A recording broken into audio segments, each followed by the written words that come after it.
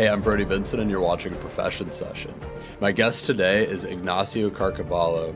He came on to talk to me about his experience as essentially one of the founders of the Argentinian Groupon.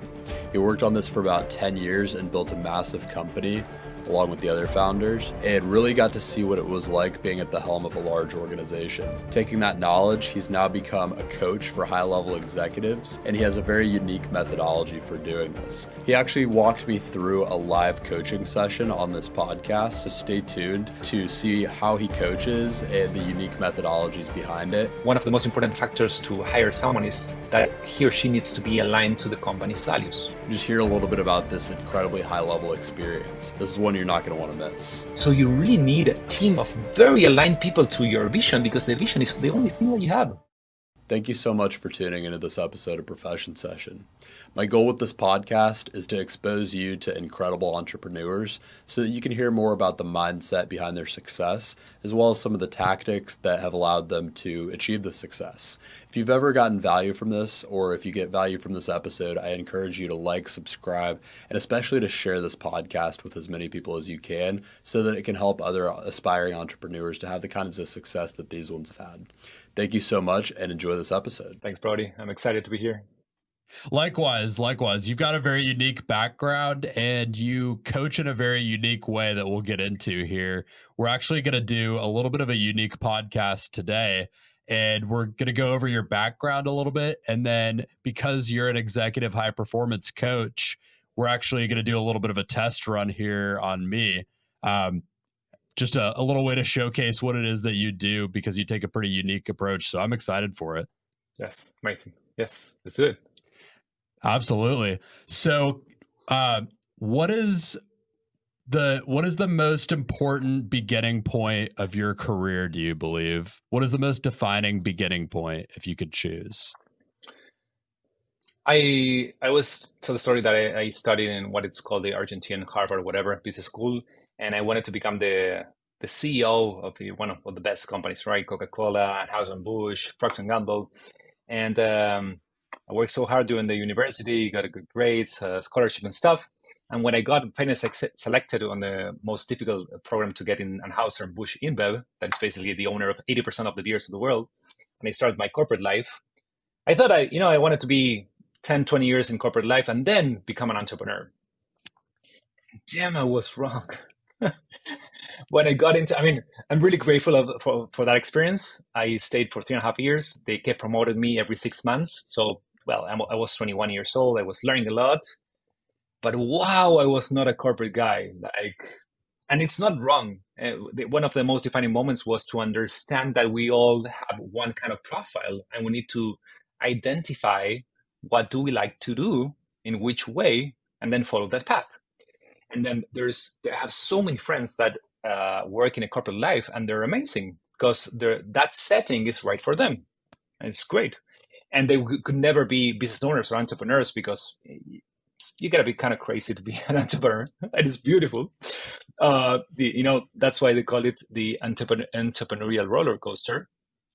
It's kind of crazy, but it's amazing to see. It was amazing to see for me that all the dream this thing that I had dreamt throughout my whole university, and then the years before when I was at school, I was not a corporate guy at all. So I couldn't handle those very long and bureaucratic meetings. And then the speed, I was creating a lot of projects and ideas, and they would tell me, well, in 3 to 5 years, we can implement this. I'm like, what? I'm like 21, 22 years old. I have my whole life. I want to see that live, And then the politics. I'm not a politics guy.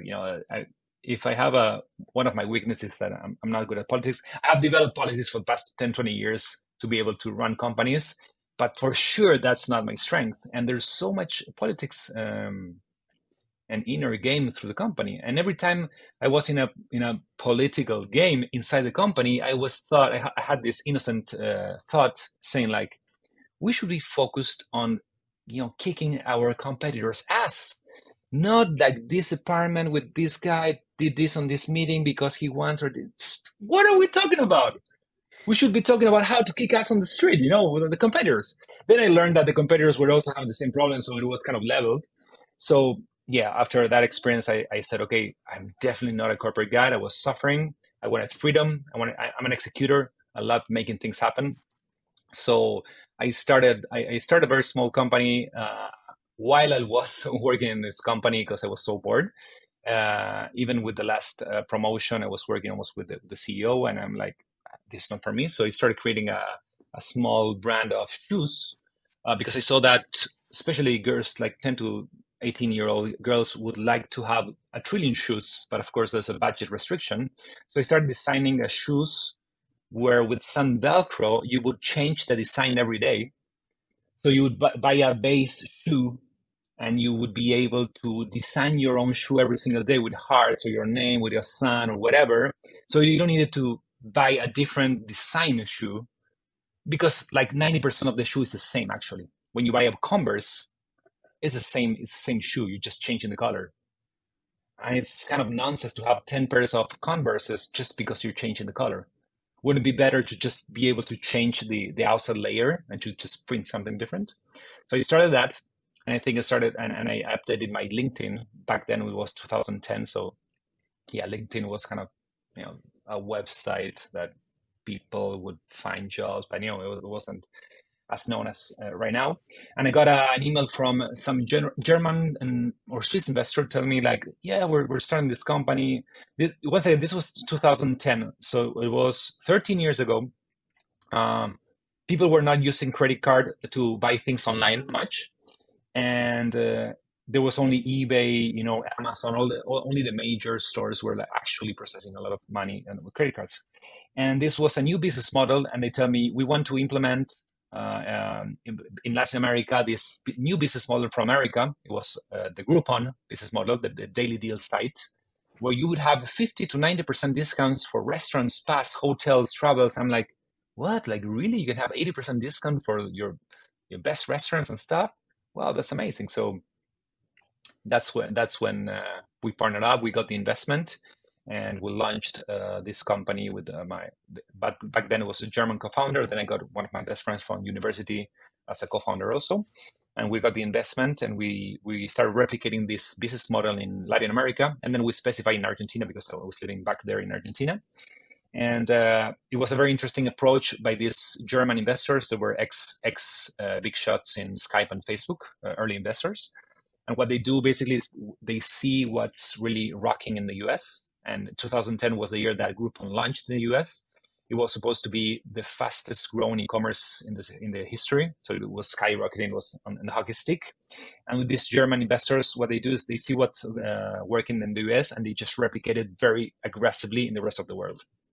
So they were replicating it in 20 countries around the world, and we were in charge of creating the company in different countries in Latin America. Wow. And so that was Click On, right? Yeah. Is what that was called. Yeah, so I'm guessing the company, it's a different company in each country, obviously, because there's different challenges in each country. That's a great model on their part. I mean, that's smart. It makes sense. So as I know, having talked to you before this, that became quite a roller coaster for you, starting that company and running that. And you were there for a while, right? Yeah, for 9 years.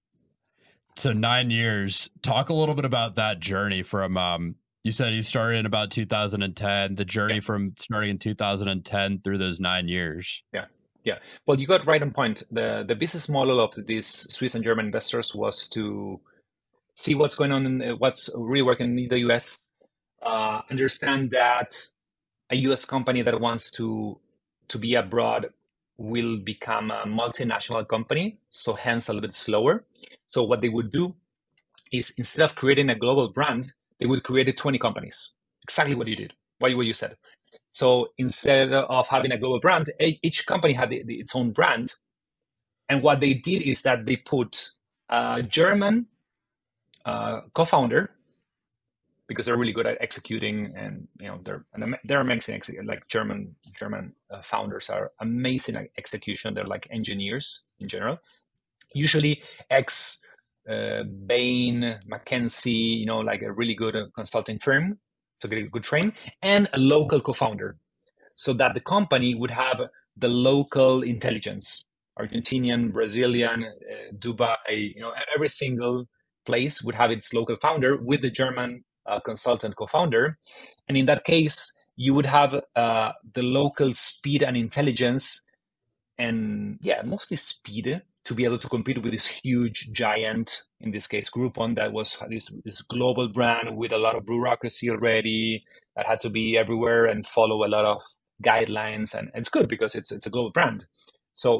And then we would be all sister companies out of this huge holding with the same investors, and they would share the information and the tools and the intelligence from the whole world. So you would still have that global mindset and the global view, but with the local intelligence and speed. So, sorry, that was something very smart that they did.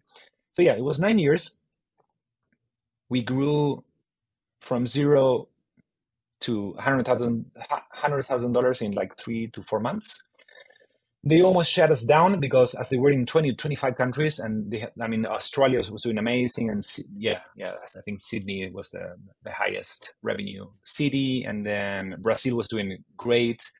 And then Argentina didn't start well because we didn't have enough marketing investment. And they almost shut us down. As they were so aggressive, we got an email one day, 3 months in, and they said, okay, if for the next week you don't triple your revenues, we're shutting you down. And we're like, fuck, you're talking about? Like, that's impossible. 3 months in. 3 months in, I had already quit my job, my almost 3.5 years job. We had rented this office. All the whole startup story. We had hired the first employees from a hotel room because we didn't have an office. I was with this German guy that I didn't know, that didn't speak almost Spanish. We were hiring employees for a future company that didn't exist, with a legal structure that wasn't yet incorporated because in Argentina it's way slower, the process. We were telling these prospects, these potential employees, this is a business model that's going to revolutionize the way we spend. You're going to have 90% discount on your best restaurants. And they were like, what are you talking about, man? You're not, this funny Argentinian and this German guy in a hotel room telling you that, it's amazing company. It's like, what are you talking about? But, there's always the first believers that they believed on the vision. And we had like 15, 20 employees by then. And they sent us an email because, they saw countries as levers, like with your ads campaign in Facebook, you turn on and you turn off on the good performers and the bad performers. And so easy, okay, I put more budget here, I lower here, I kill this one. This is the same with countries. And it's not bad. It's a business model. That's why they're so aggressive and they're so fast. And we got this email and we were like, dude, we cannot triple the revenues in 1 week. Like, what are you talking about? Like, we need marketing. So we had a very hard week, and we thought that was going to be over. And then we talked to Brazil and Mexico, and they were able to redirect funds because we were having less funds that we needed for marketing. And then we were able to match our marketing needs to the demand. And that's when the hockey stick started. By the first year, at the end of this year, we did like $2 million in revenues. And by the second year, we were already doing 8 to 10. That for Argentina is huge. Imagine it's 2010. People were not using the credit card for like $1, $2, $5, $10 purchases because they were afraid of, chargebacks and fraud, credit card fraud. Now you use a credit card for almost anything online, right? And you don't care. You enter a site of China for $1 and just put your credit card everywhere. You're just printing your credit card numbers everywhere in the internet. But 13 years ago, you didn't want to put your credit card online unless it was like Amazon, eBay, like very big brands. So it was a huge accomplishment, especially for Argentina. It's only a 45 million, back then it was 40 million population country. So to be doing $10 million a year in revenues in a completely new business model that was trying to push credit cards online that was not used by then, it was like doing $30 to $50 million a year in the US, just as a comparison to size and exchange rate. Also because it was all in Argentinian pesos, so it's a very weak currency. So it was a huge company. And by the first year, we had already 80 employees. So we were 26 years old, and it was quite a ride. And by the second year, yeah, $8 to $10 million, almost 120 employees, or 110, 120 employees. And then we were having the growth pains, the happy problems that we all want to have. We were growing so fast that we didn't have middle management. The founders were all around the place doing absolutely everything. So we started hiring the middle managers, starting getting systems in progress in the company, building a good backbone with the backend. And we were handling almost between 100,000 to 200,000 transactions per month, something like that. It was a lot. And then Wow. we were handling thousands of payments per day or per week, because then we would pay our merchants. The customer buys our coupon for the pizza place, and then 1 month later goes to the pizza place, and then we redeem the coupon to the merchant, and we pay the percentage to the merchant. So every single day we were handling thousands of payments to the merchants, because every single day people were redeeming the coupons. So 6 years in, we were stable at $9-10 million a year, kind of like that. That was, and then the business model started to decrease a little bit. So Groupon was showing, went live on the stock exchange, was having a lot of problems with the price. The world was seeing that Groupon was extremely aggressive in capex, in capital expenditure. So yes, they were pumping the revenue numbers because they were spending so much, but they were not profitable at all. We had a mixture, like a different approach. We wanted to be profitable since the beginning. So we run the company, even though we wanted to be aggressive to compete with Groupon, we always had cash and profitability on our eyes, on our goals since the inception, because we knew that this was a long-term game, and we needed to be profitable. So we were one of the most profitable companies or competitors in Latin America, but yet it was a huge volume but low profit. And then year six, I believe, or 5 or 6, we started buying all the local competitors, because we saw that we were like the strongest local competitor. And after many years, all the other local competitors were either failing or just were open for sale. So we did 2 or 3 important M&As. One to the second largest newspaper in the country. So imagine, like, I was 30 or 31 years old, and I was negotiating with the owners of the second largest newspaper media company in Argentina. So that was huge. We bought the competitor. We actually won the buyout to the largest journal, to the largest media company. They wanted to buy the company, and we actually won the sale. And then we bought another company, and then we had lunch already. That was one of the fails that we didn't see, because we were just like executing left and right, and everything was going really well. So we didn't know like when the downturn was gonna come. So we started 5 companies within the company. We also had 3 daily deal sites for the companies, because of the companies that we have been buying. Then an actual physical discount coupon card, travel agency, and a software aggregator to find discounts all around the internet. So we had like 6 companies below. It was too much. We didn't have the resources or the management or the experience to manage so many companies. But it's part of the learning. We were growing so much, we were like limitless. So we kept pushing. And then we had this huge downturn in 2016.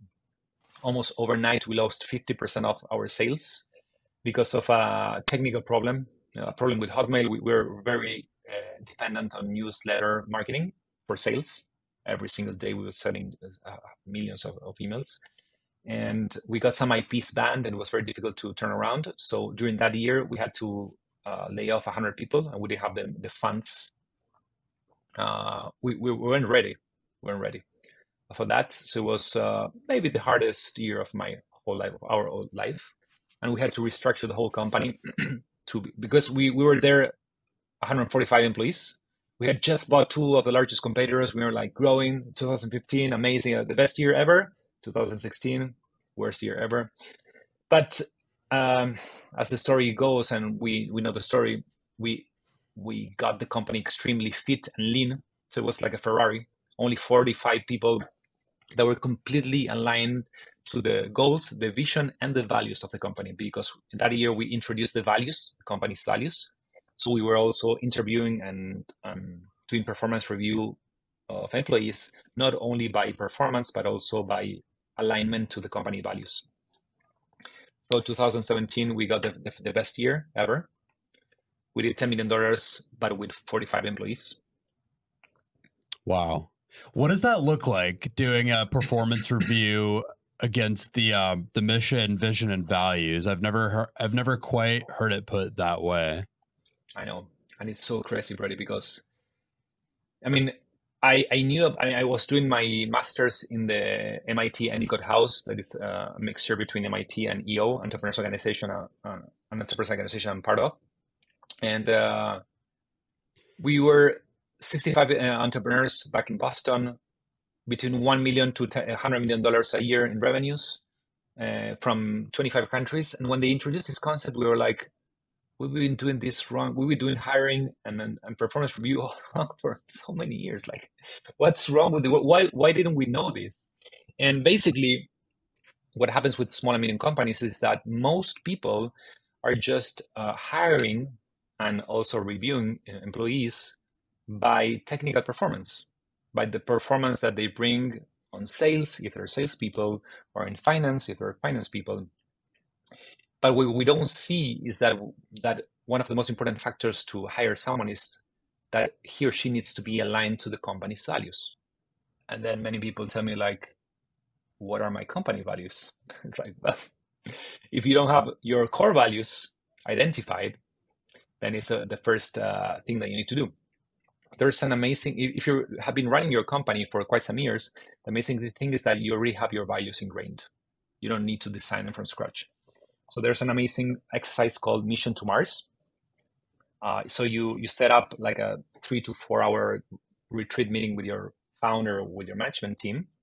And you say, okay, if we had to go to Mars, to colonize Mars, and to start this company again from scratch in Mars, which are the 3 employees that we would take, either present or past employees, to recolonize or to colonize Mars and create our company again? So we say, okay, yeah, Brody, for sure, Brody. I mean, he's amazing, blah, blah. You don't know why, but you know that you want to get Brody, to redo this company. And when you get those 3 employees, you start understanding and analyzing. So why? Why did you choose Brody? Well, he's so passionate. And then why did you choose Samantha? She's so passionate.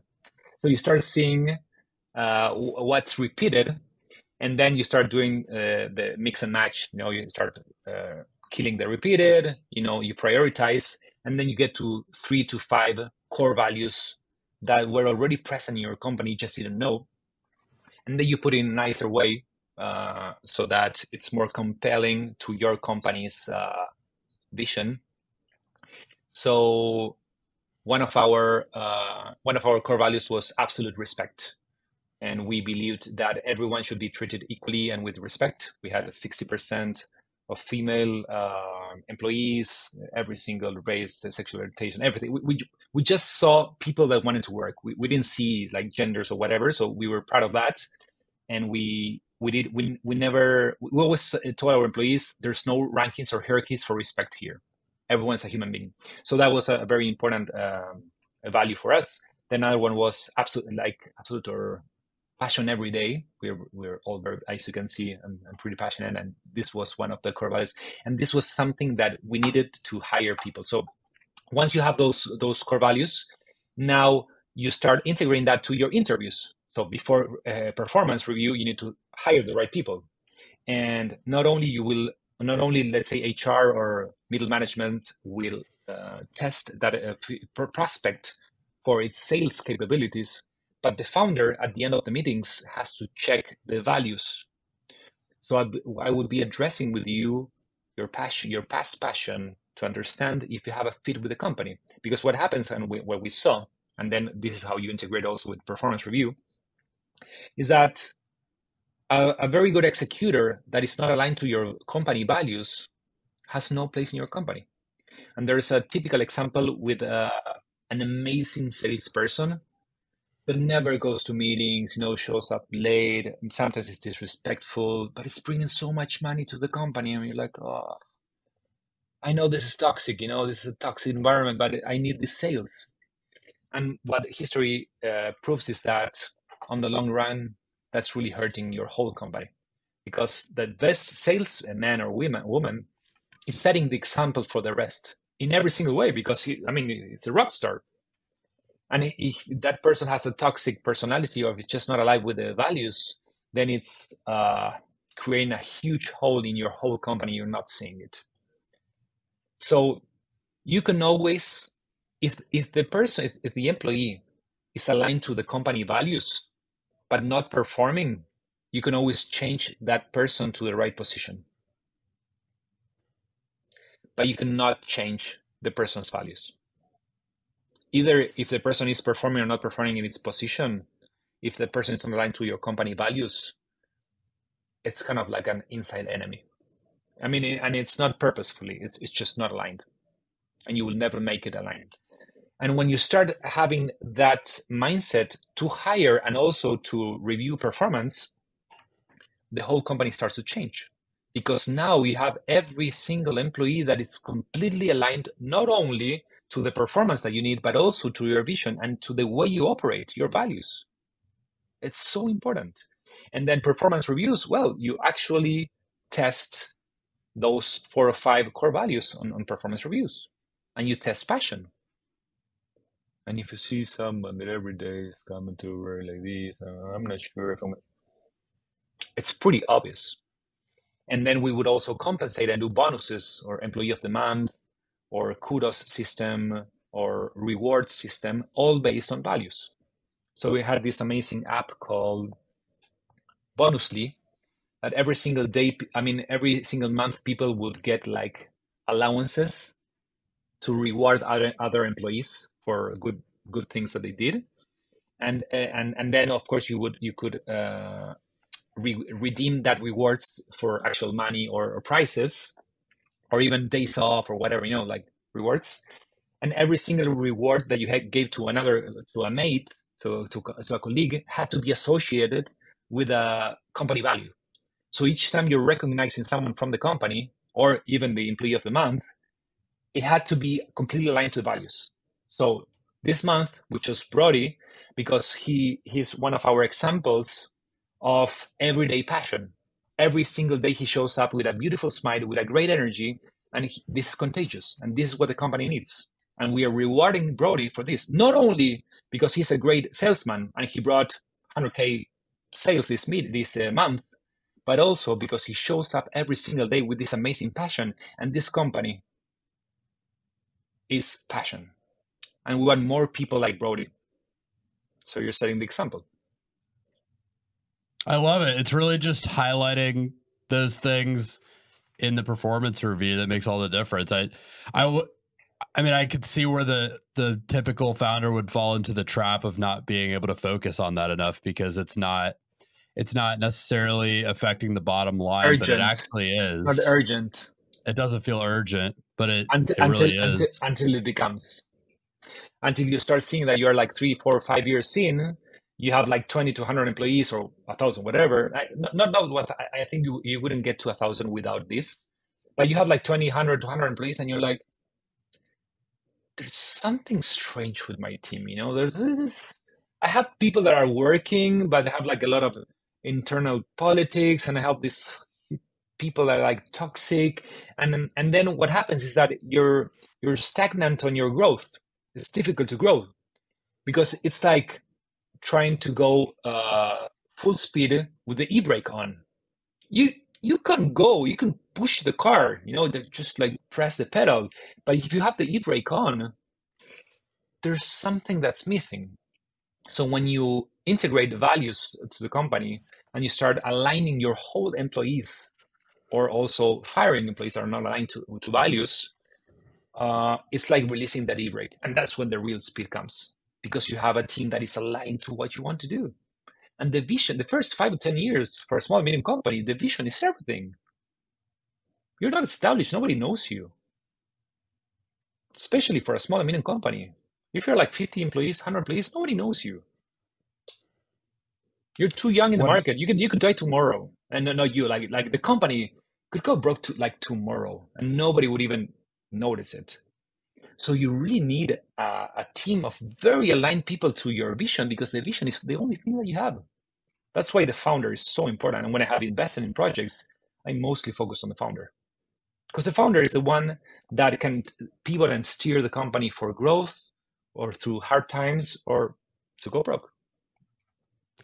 When I reflect on the last few months of the company that I was in, that I exited, I had shared with you, I think off air, that not everyone was on the same page. There were 4 partners and everyone wasn't necessarily on the same page. And that rings very true, that alignment of mission, vision, and values. I don't know if that was necessarily there, and that made things difficult, because when we hit difficult times, when sales were down, when things were a little bit tough, things got difficult. And it was, I don't know if that alignment was there, and I'm kind of seeing the connection there. That's very powerful. I think you do know.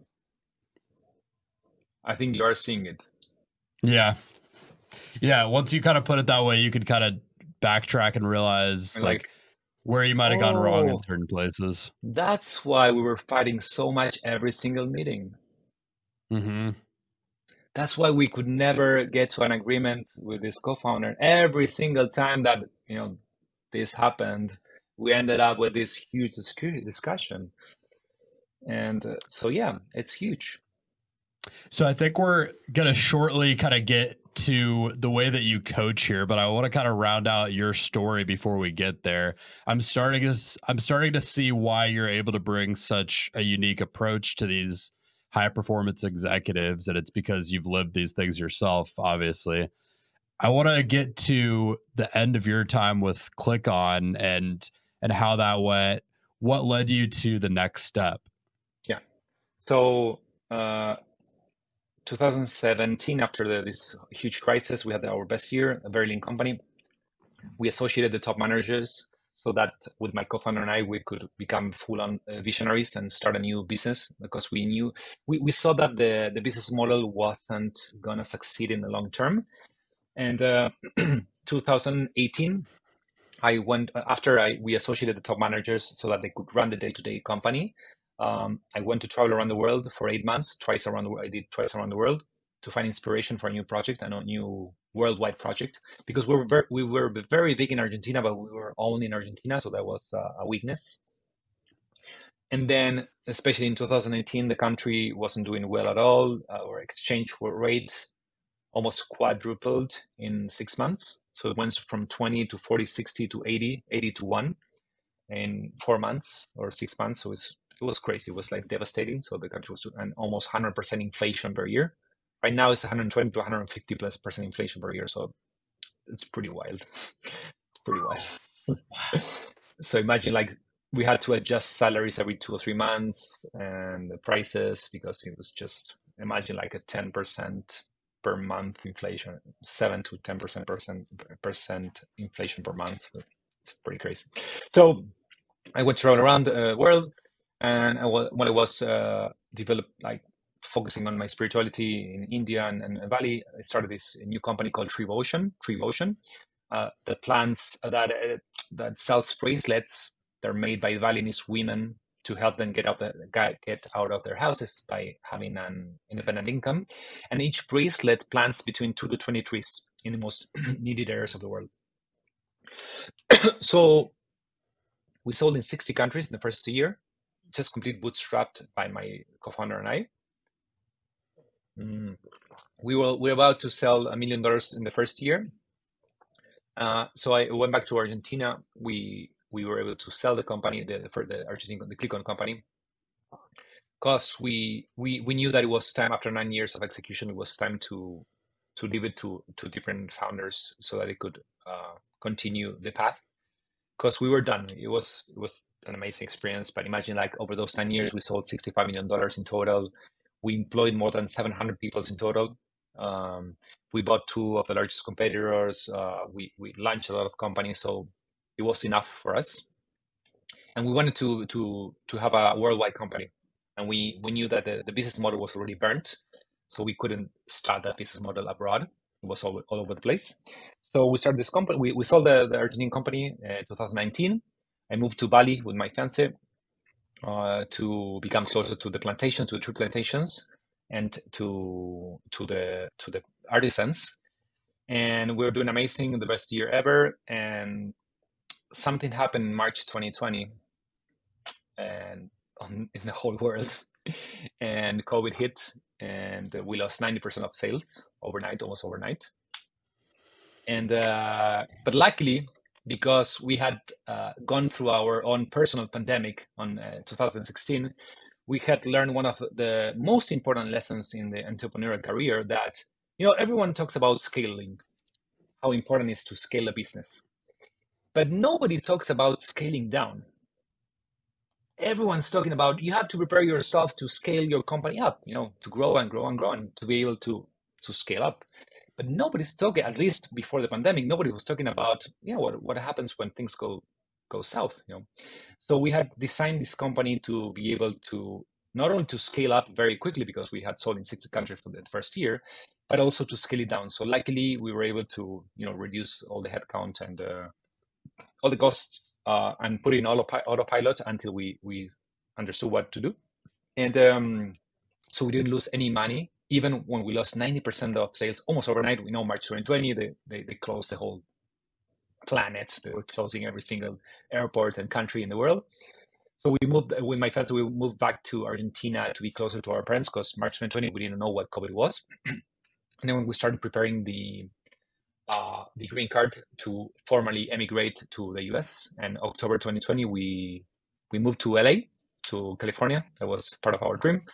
I got the EB1 green card, that is personal of national interest or exceptional alien visa, whatever, basically based on business performance over the decades. And so we've been living in LA for the past 2.5 years, very happy. And because I had co-founded this entrepreneurs organization 10 years ago in Argentina, and have been coaching. This is a worldwide entrepreneurs organization, 18,000 members around the world, 80 countries, and you have to sell between $1 million to $100 million per year to be part of. So I have been coaching entrepreneurs for 10 years with this nonprofit, and I always saw like two common things with every single entrepreneur, at least $1 million per year, right? So it's a small and medium company. I saw that sustainable growth was one of the limiting factors for these companies, and then also that a lot of people were not enjoying their lives. They were not enjoying their business. They didn't have enough free time to to travel the world, as I'm doing right now, or to be present with their kids, to have intimacy with their spouses, to be able to sleep well, to be able to rest, to be able to have personal health, or just enjoy the ride. And we're talking about like at least $1 to $10 million a year in revenue. So that's pretty successful companies, people with quite some money. So I started designing this methodology of a 360 approach, where I'm since last year, where I started this company, this coaching company for business owners and executives called Sunway Coach. I partner up with the executives and business owners to empower them to design the lives that they want in a balanced way. I'm really big in life design.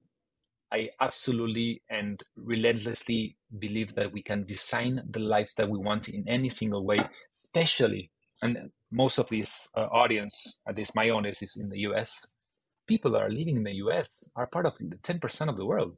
Like 90% of the world don't have the resources, opportunities, or access to things. And especially, I mean, if you're watching this podcast, you have a pretty good cell phone or computer, you're into entrepreneurship, you're into podcasts, you have some kind of education level, and for sure you have food, shelter, and hot water and health. You're part of 5 to 10% of the world. That means that more than 7 billion people have less resources and opportunities and access to things in this world than you. So if we cannot create and design the life that we want, what's left for the rest of the world? So I really believe that we can create whichever business and life that we want, and in a balance. And I believe that success is the success that we get in a balanced way. Balance meaning your profession, your relationships and love, your personal health, and your personal development and spirituality. There's no success on only one area if the other areas are failing. There's no success at all if you're growing your business twofold, whatever, and you get divorced, or you hate your life, or you don't have intimacy, or just don't have time to be present with your kids. Or I work with some founders that are doing like $10 million a year with amazing companies, and they tell me like, for the past 3 years, I haven't been able to get a single week of holiday.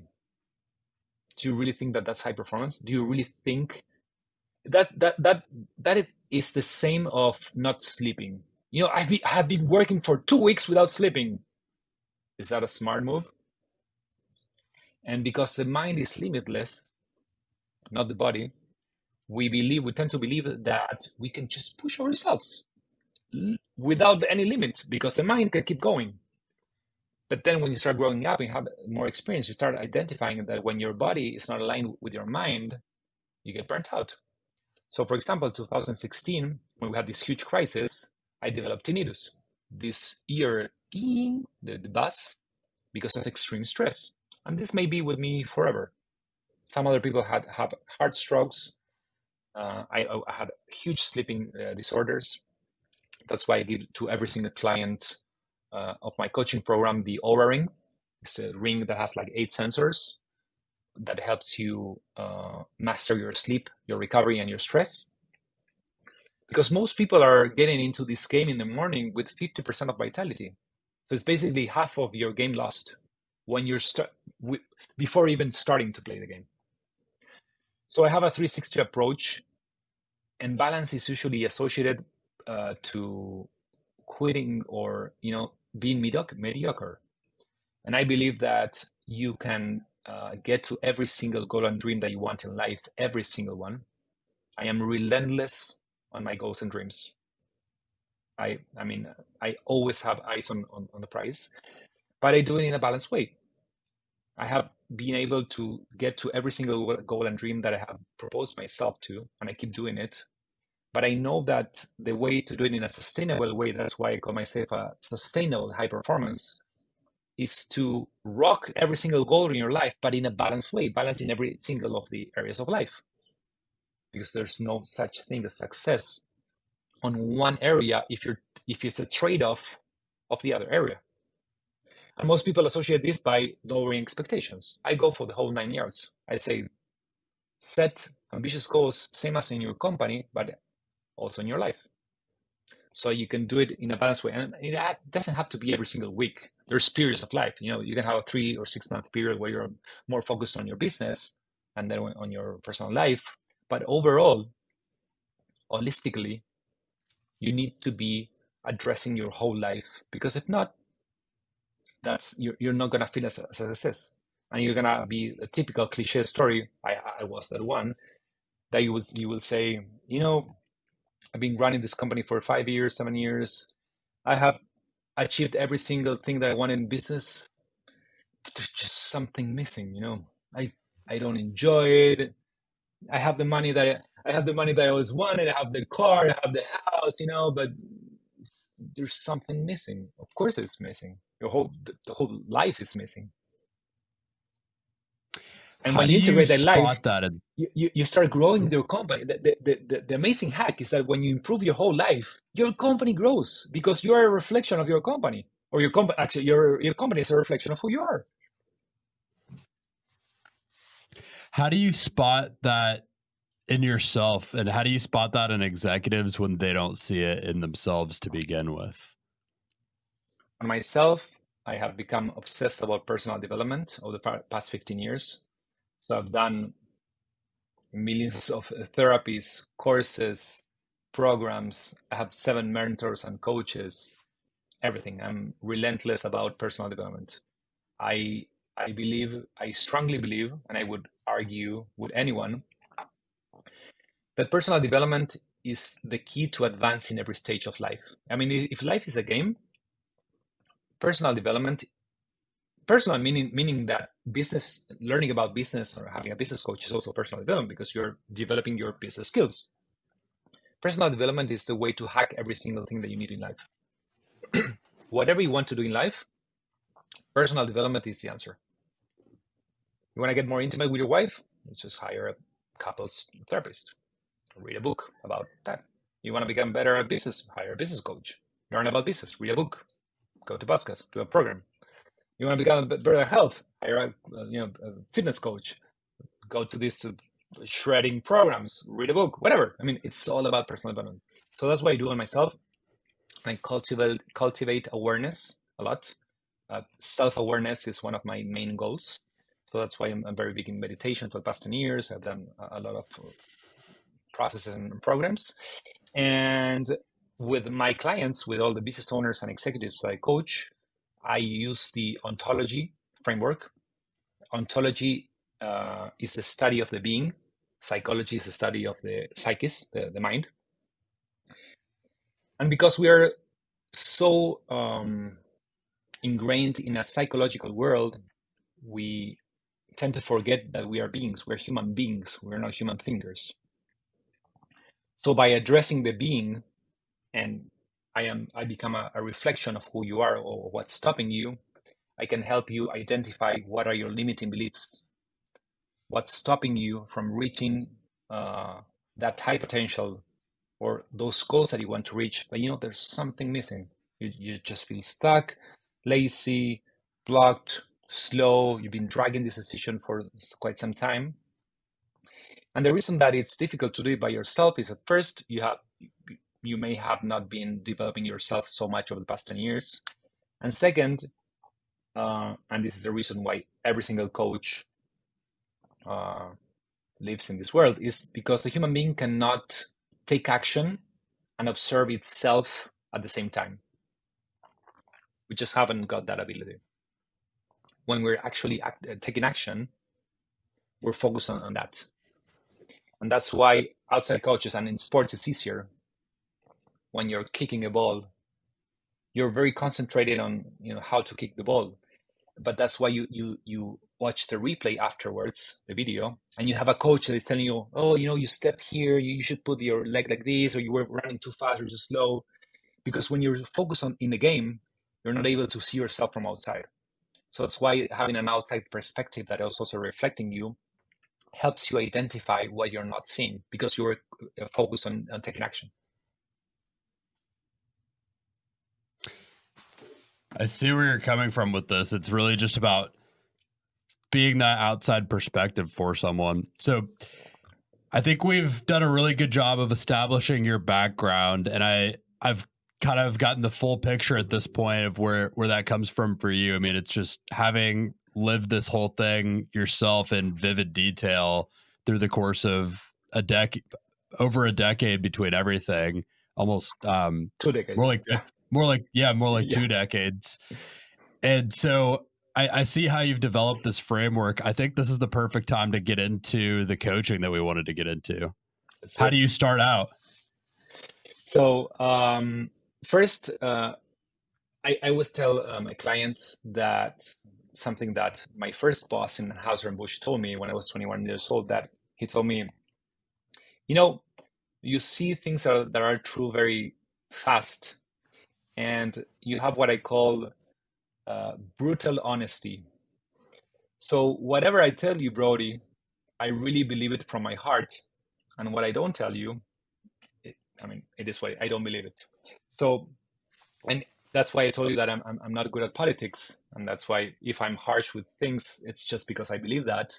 But if I tell you something, just believe that it comes from my heart, and it's what I believe is true. Okay, just as a setting. So first, I'm excited to be doing this process with you, because since our first call that I I did with you a couple of weeks ago, I see that you have an amazing entrepreneurial power. And it's not easy to find this. And you're very passionate. And I didn't even know that you have exited 2 businesses. So not only you're doing this amazing podcast that you're doing more than 70 episodes, I believe, but also you have been a successful entrepreneur at a very early age, right? How old are you, Brody? I'm 26, and I will kind of make one clarifying point just for full transparency's sake. One of the businesses that I exited was actually my father passed away a couple of years ago. So I sold his business as I was starting the other. I would say I've grown one business, exited two. Good. So I can see that you're really truthful also. So thank you for being so honest. Because especially in the podcast world where everyone's showing off what you're doing, you're stepping up and saying like, hey, I want to clarify this. I'm 39 years old, so I have quite some experience. But once again, it's not easy to have your experience being 26 years old, especially even with your father's exit company. It's still an exit. You were able to exit the company. So I want to ask you, I know that you have been thinking about a topic that you wanted to talk today, something that may be blocking you, something that you maybe feel stuck, you would like to have clarity on, you would like to take some action. So tell me more about what you wanted to talk about today. Would you rather start with the personal or the business? Because we had talked about doing a little bit of both, and I think you're probably the best one to make the judgment call as far as which one would be best to establish the context. Well, so this is part of the coaching. This is your life, Brody. You have to identify is if your business topic or your personal topic is more important or urgent. So this is your time. This is your coaching. You have to identify this, and I know that you can. It's your life. You already know that. I think a good place to start is that I've been grappling with this concept of being able to, so you described like the way of finding balance between the work and the personal, and I've been grappling with finding that balance. I think I feel like sometimes I have a difficulty in switching off work mode. And I think that sometimes burns me out because I struggle to bring my best into my personal life. I think I notice it the most in my personal friendships these days. And I think that holds me back. And I have a tough time pinpointing how it holds me back, but I feel like it does. And that's something that it's a new thing for me as I've gotten busier. And that's something I'm grappling with. And it's so normal to experience this when you're growing, not only your company, but growing as a person. And I can really see that creating and designing the life that you want in a balanced way is really important for you. Exactly what we do. So tell me more, as this is a very broad topic, and creating the life that you want in a balanced way, and we have a specific period of time right now.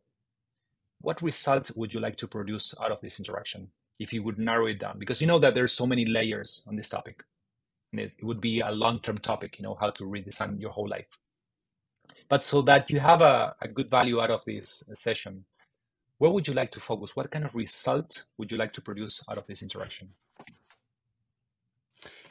That's a good question. You gave me some kind of clarifying thoughts there, actually. So I think I often, my issue is never struggling to find motivation to work.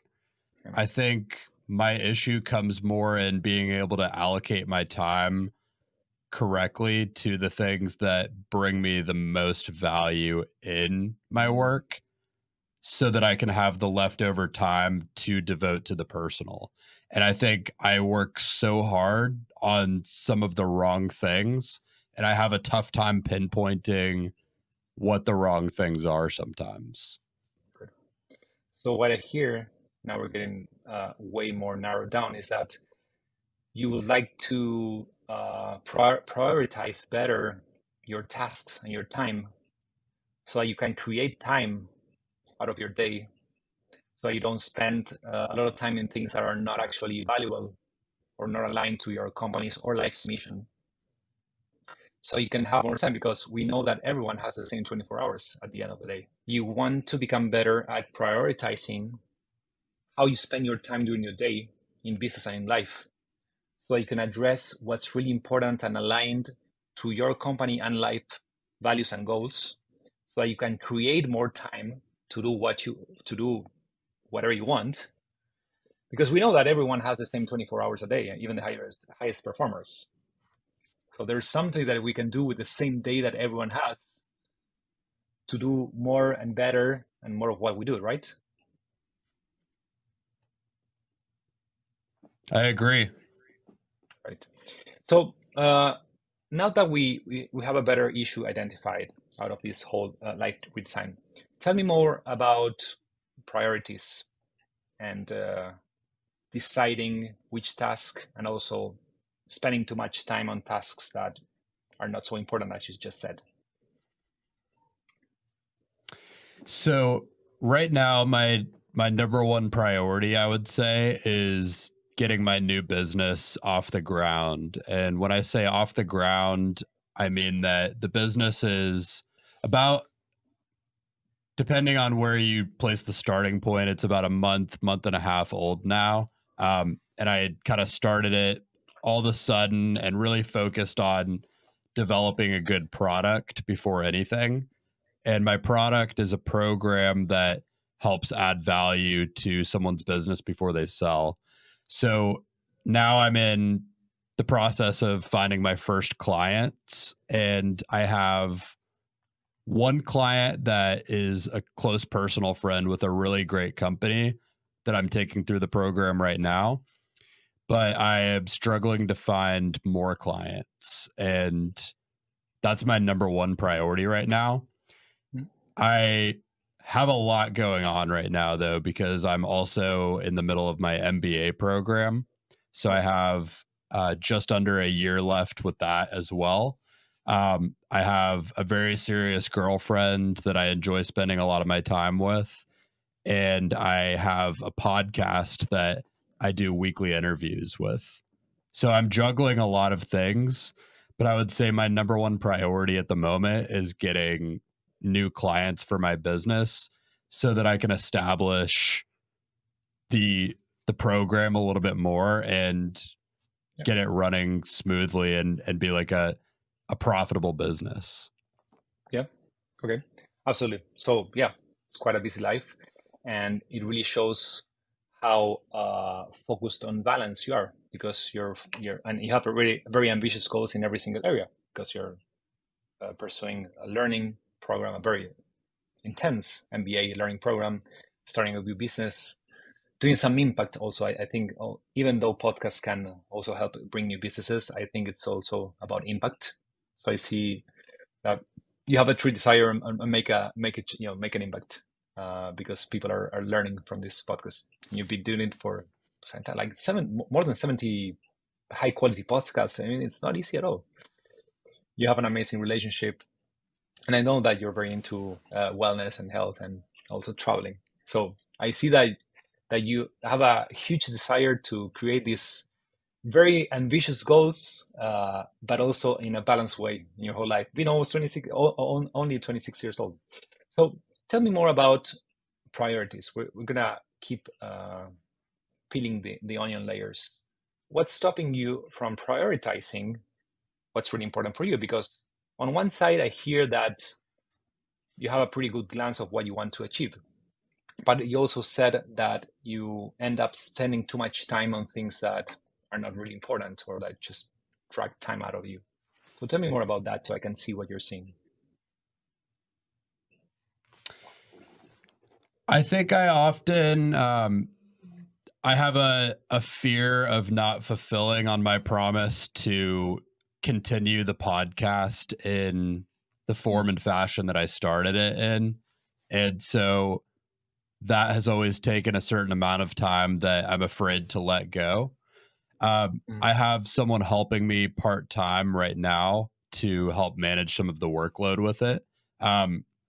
But it still takes a lot of my time. And I think sometimes my best, most creative and fulfilling work does not get allocated to the most revenue driving activities in the business.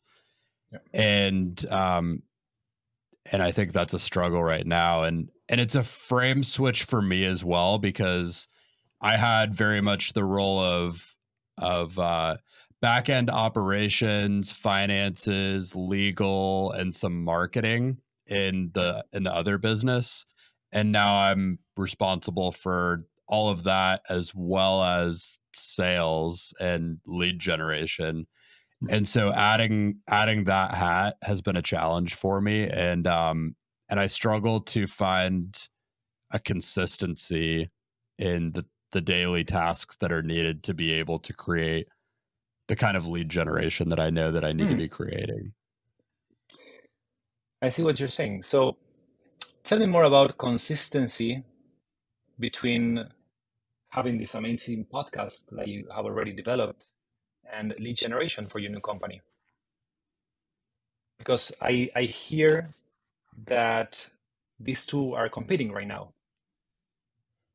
You're either doing this, what we call monkey mind conversation. You're either doing a really nice podcast that creates a lot of value and makes an impact, but takes a lot of energy and time, because you are very professional in this podcast, as people may see. It's not just a random podcast, but or you have to focus on lead generation for your new company to help other business exit their companies.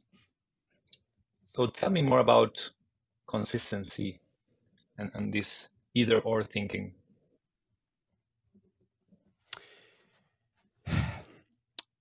I think I struggle with the consistency because I'm juggling so many things, and deadlines are very important to me. And so for things like the podcast that I've been doing for longer, and for my MBA program where I have very clear and set deadlines, those are not difficult for me to reach and to fulfill. But for things that don't have set deadlines, like the lead generation, that activities that I know that I need to be doing, I struggle to hold myself accountable to doing, for example, to doing 15 to 50 new outreaches in some form a day. That's something I would like to be doing every day. And that doesn't always happen because other things seem to get in the way.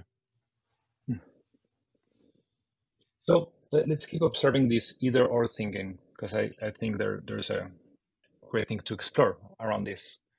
You're telling me that as you don't have enough time and creating this new company and getting lead acquisition and continuing this very high quality podcast is very demanding, and it's very difficult to do it with very high quality at the same time.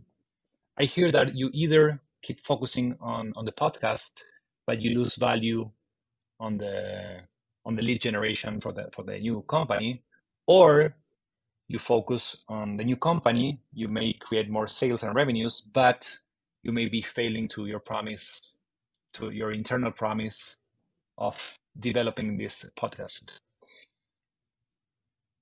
This is what we call monkey mind conversation.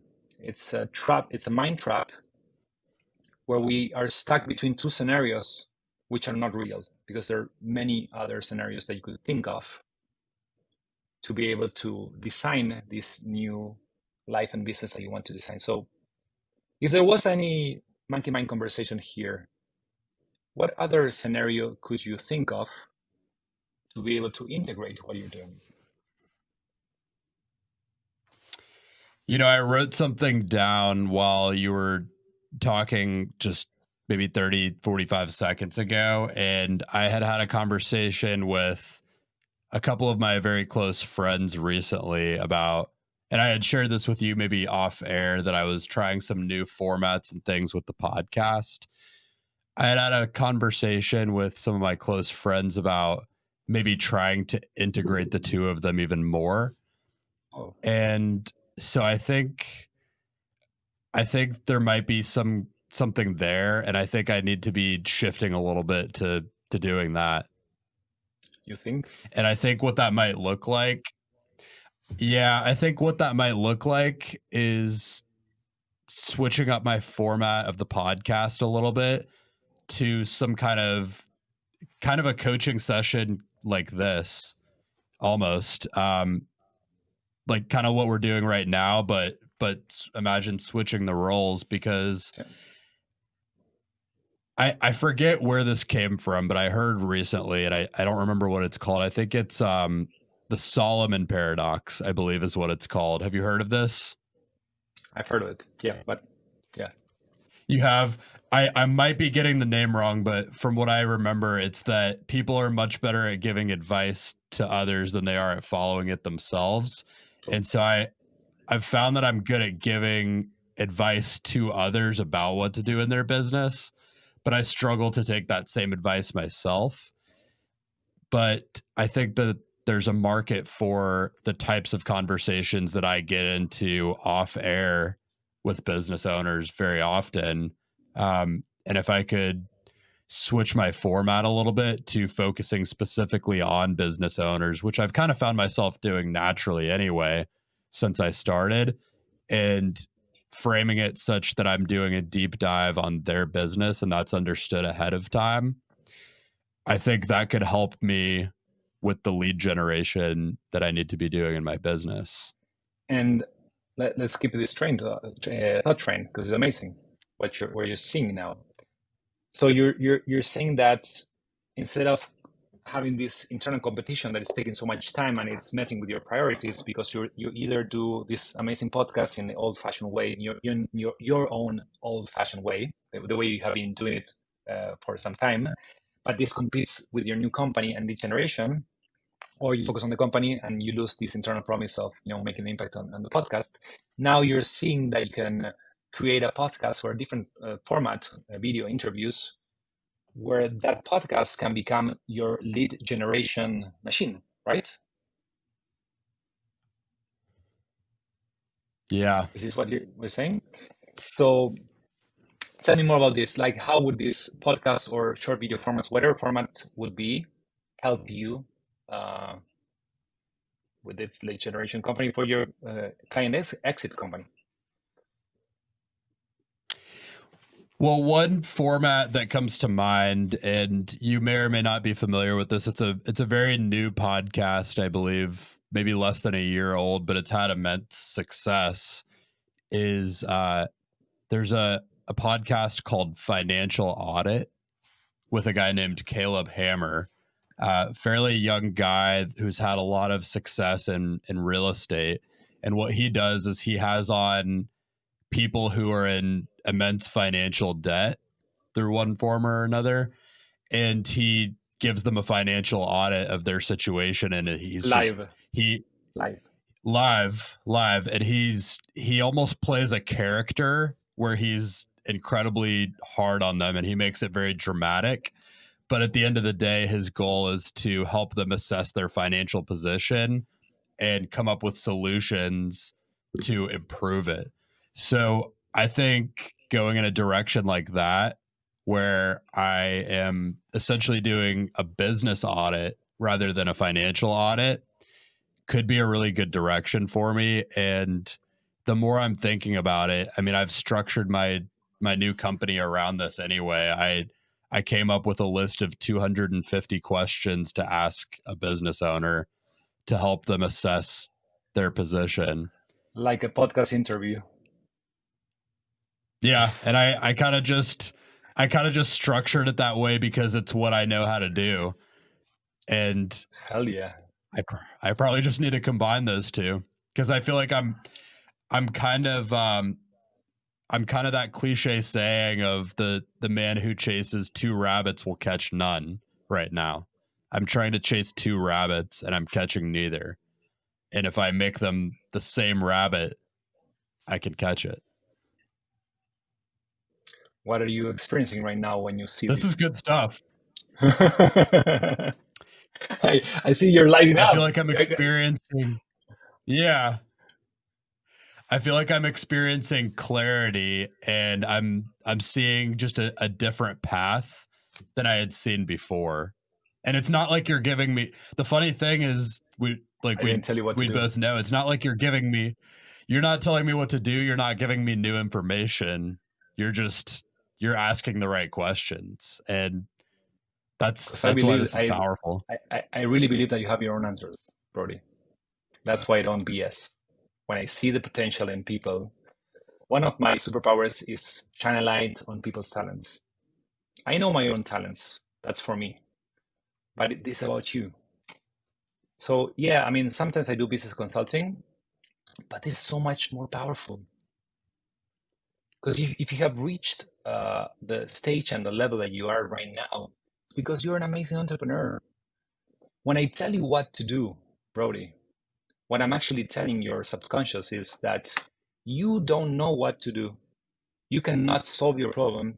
I can solve your problem. So I will tell you what to do because you don't know and you will not know what to do. That's what subconsciously giving that advice is. I'm not saying it's wrong, but you have to be mindful of that. I love to empower people to create their companies and their lives the way they want it. So I know that you have an amazing talent, and my job is to shine a light on that because you see how you can see it in your face. You're like, I'm seeing it. And we all have parents that have given us advice. You should not do this. But when you learn it by yourself, it's so much powerful. So I could tell you, I think, Brody, what you need to do is integrate the podcast and with a company, and then the podcast is going to be your lead generation. Sure, great. But you've seen your face, and you will revisit this when you see the video. You light up because a whole world of possibilities is in front of you now.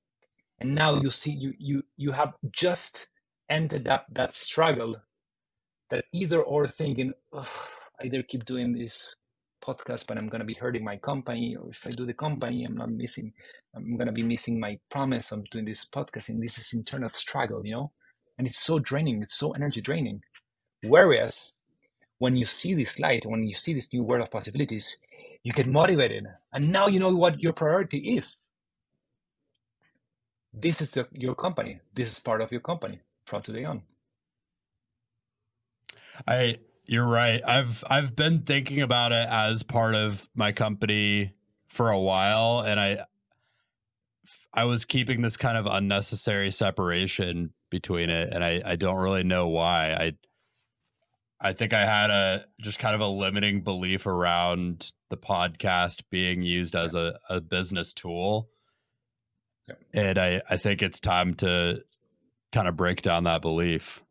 That's why I call this high performance. Eventually, if you took 3, 6, or 18 months, you would have figured this out. But it's so painful and slow.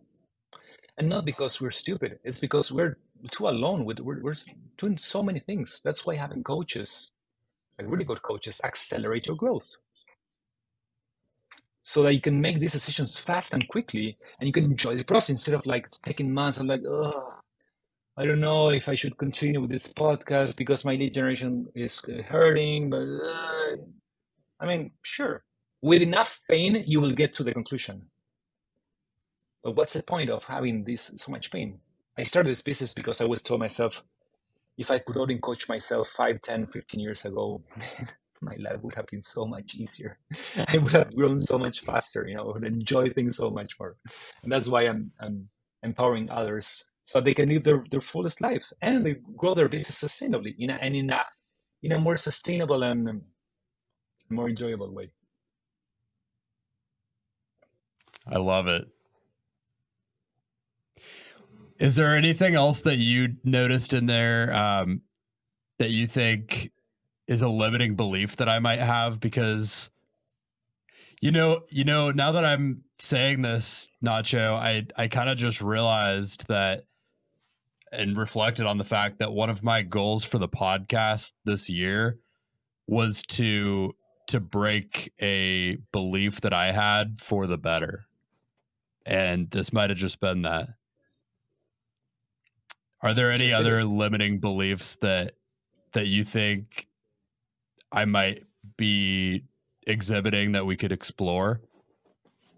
I see that you use thinking. I think all the time, and that means that as we live in a very psychological world, most of us are trapped in our minds. If we don't learn how to master our minds, we become our minds. Our minds are mastering us so many times. Sometimes our minds are calling the shots. I always have this funny analogy with my clients that the mind is just an organ, right? Like the lungs, the heart, the legs, whatever.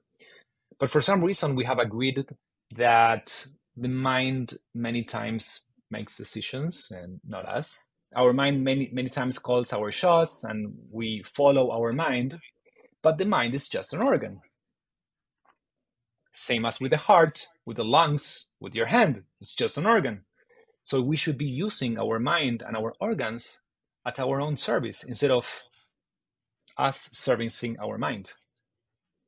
So when you're able to see this and you can see that you're not your mind and you're not your thoughts, you have a mind that you can use for yourself, and you're actually a being. That's why I use ontology, the study of the being, versus psychology, the study of the mind. We are beings, human beings, not human thinkers, that we have a mind. So when you are able to identify that you have a mind and you're not your mind, you can start really connecting to your instinct. And I feel that you know way better the things that you need to do, and not only that you think, because you keep repeating when you see things very clearly, and I know that you were able to see them in the session, you keep saying, I think I need to do this, but I feel that you know way better that you need to do that more than you just think, because with the think comes a lot of doubt and a lot of mental struggle. So when we're able to take some power out of the mind so that we can use our mind to our own power, we start flowing more on decisions, because now we know what's right. We don't need to think about it. Sometimes when you have to solve a complex problem, then you need to think about it. But in this case, you were really seeing something that was very true to you. So when you start trusting and you start connecting to that inner voice or that being with this whole ontological process that we do in these coaching sessions, you start creating more speed on decision making and more inner and self-trust. Because now you know where that idea comes from or that feeling comes from, and you feel more sure about executing consistently instead of like, I think I have to do this. We all do this, of course. It's not about you, right? So this is the power of the framework that I use that really empower us to start making decisions in the right way, in a faster way, and in a more consistent way. Consistent meaning that it's aligned to who we are, because we're not deciding from our mind. That is just an illusion. We're really deciding from who we are. And that's what creates sustainability over the long term. I think you hit on something really important there, the sustainability long term, because it rings true when I think about it personally. Because the podcast is something that I not only feel in my bones is something I can do sustainably, but I've done it every single week on time for 70 weeks. Exactly. In a row. And it's that important to me. That's why I started the session telling you something that I believe. I'm not motivating you when I tell you that I really see that you're an amazing entrepreneur and executor. I'm not pepping talk, not sugarcoating. I'm not like rah cheering you. You're amazing. Go do it. It's not about that. I'm only saying what I really see as a true. as a truth. And that's why when you're able to connect with that inner power, that you're an amazing entrepreneur and executor, and also very truthful, especially for doing a podcast, I think that's an amazing attribute. That's amazing quality, to be very truthful, because you're putting real content out. You're not showing off or pretending.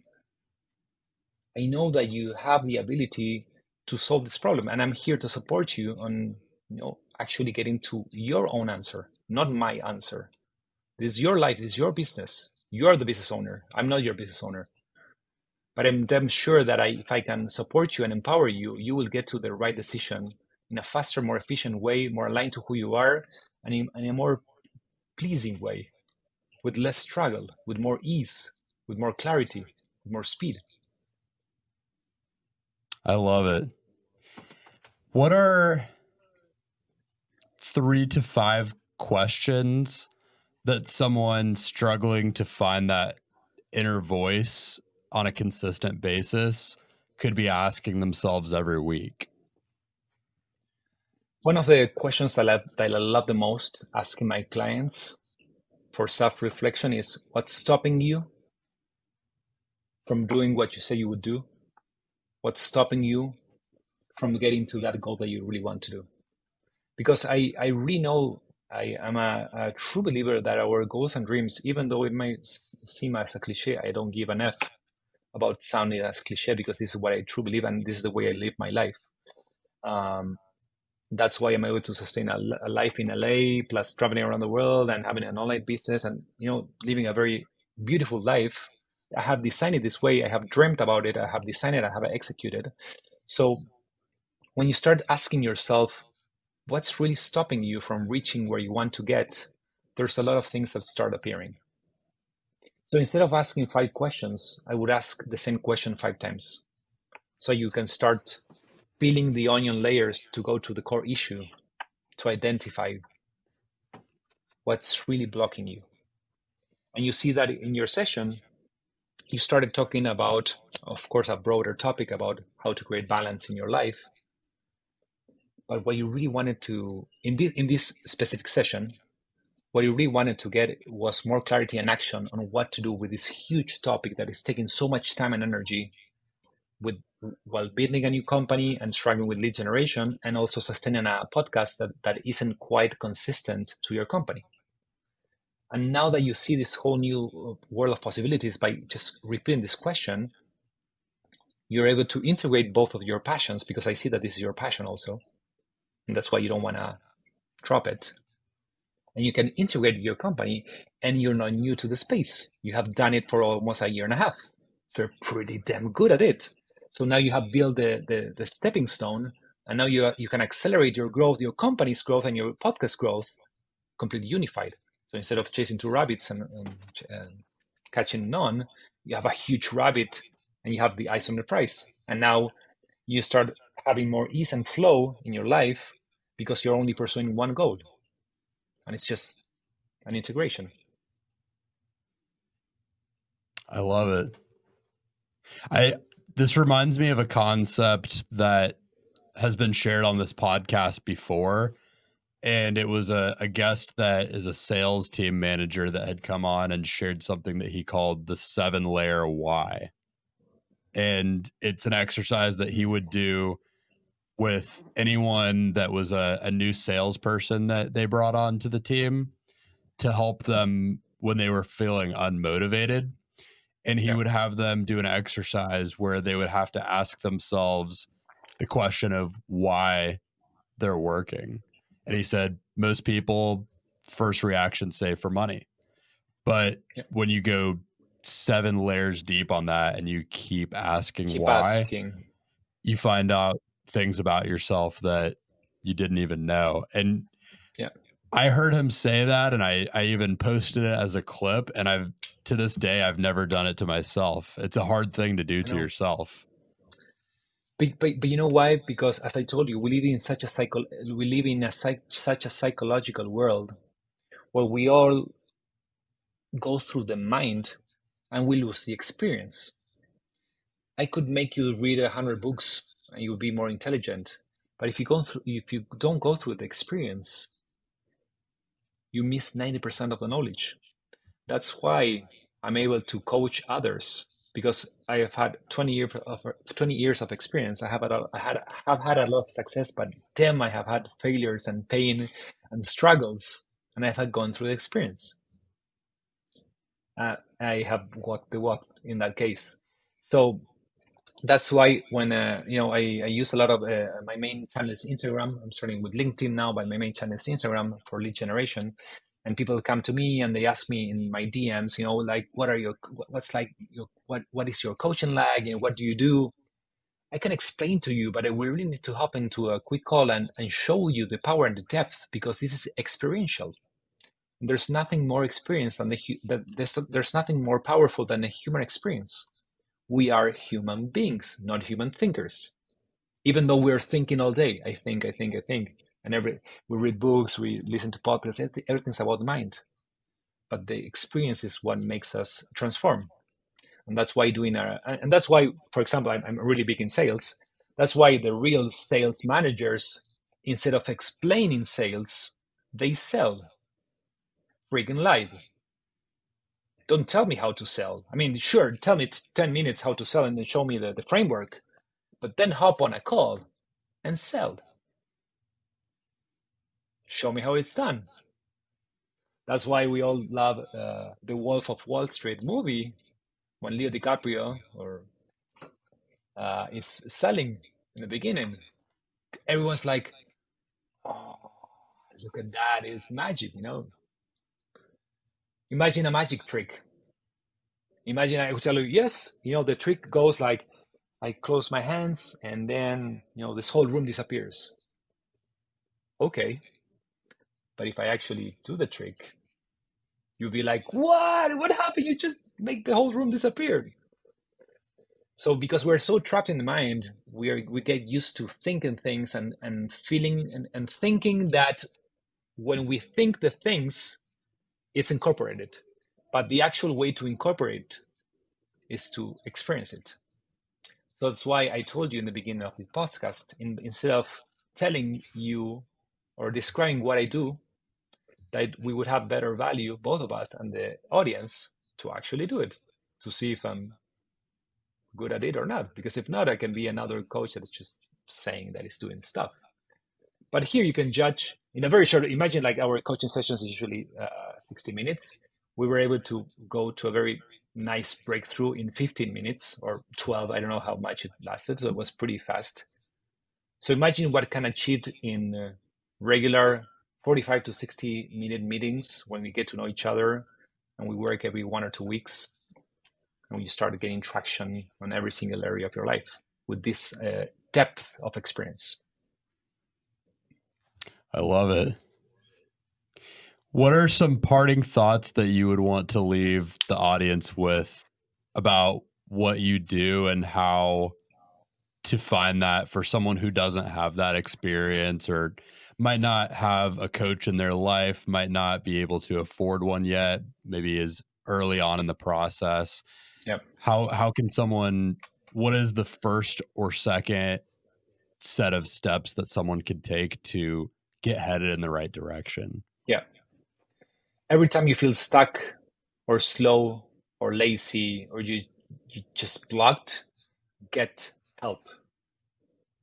The world is very abundant with help in any way. If you can afford it, for sure, get some kind of a coach, consultant, whatever flavor is good for you. Because as you've seen, you may have reached this conclusion in 1 month, 2 months, 10 months. I don't know. But in the middle, you will be sluggish and struggling with priorities and the podcast, but the lead quality generation, and now you know what to do. You're gonna end up this podcast and you're gonna start executing consistently towards these goals and trips, consistently, because you know with clarity what to do, and you have removed that inner struggle. It's also bringing pain because you have a true desire to continue this podcast. So of course you didn't want to end this podcast or whichever video or interview format you want to do. So if you can afford it, get a mentor, get a coach, whoever you want. If you cannot afford it, ask for a mentorship. Many people are just willing to help others. I do free coaching and free mentorships because people have done it with myself in the past. I pay a lot of coaches and mentors, but before, 10 years ago, some people helped me for free. So there's always someone that knows more than you, has more experience, so you don't need to figure it out yourself. Become relentless on personal development. Personal development will take you anywhere that you want in your life and your business. You're just one person, one book, one program away from finding that solution. So don't get stuck. Don't get blocked if you don't know the answer. You don't need to know all the answers. Just get to someone that may help you in a paid or non-paid form and build your network so you can accelerate your growth in every single way. I love that. All of that rings very true with me, and I think I've made the most progress in my personal life when I am the most relentless on my personal development. I appreciate you sharing this all with me and my audience. 100%. Thank you so much. And where can people find you, Nacho? My Instagram is at Ignacio Carcavallo, by my name here. And my website is sunwavecoach.com. And yeah, my DMs are open, and I'm always open to find amazing entrepreneurs and executives that want to grow their business sustainably and want to design their lives in a balanced way. I'm here to empower you. I love it. And I will make sure that all information that leads to you and how people can find you will be included in the show notes and the description, depending on whether you're listening on audio or watching on video. Thank you again so much. This has been an insightful, belief-breaking, and refreshing conversation. And thank you. As I told you in the beginning, I see that you're very truthful. Thank you for being so truthful, because it takes a lot of courage and truthfulness to be so open and vulnerable in a podcast where you're the host and you're showing your vulnerabilities. But you see that when you open yourself and when you bring that truthfulness, there's a lot of growth waiting for you. So I'm lucky enough. So I appreciate you saying that, but I can't take credit. I'm lucky enough to have some really great close friends and family members in my life that have given me feedback about bringing that kind of genuine and openness to the podcast and just how much more powerful that is. So I can't take credit, but I've got to think. You're executing. You're executing it. So once again, it's not easy. It's not easy to show your true self in a camera that, I mean, with a podcast that millions of people can eventually see them. So I still honor your courage to be that open and to be that truthful. Thank you. And I appreciate you being truthful with your background and the struggles that you've had. It's been awesome. It's been a hell of a learning experience for me. I appreciate that. Thank you, I look forward to watching me to your podcast. Thanks again. Thank you. That's a podcast. Awesome.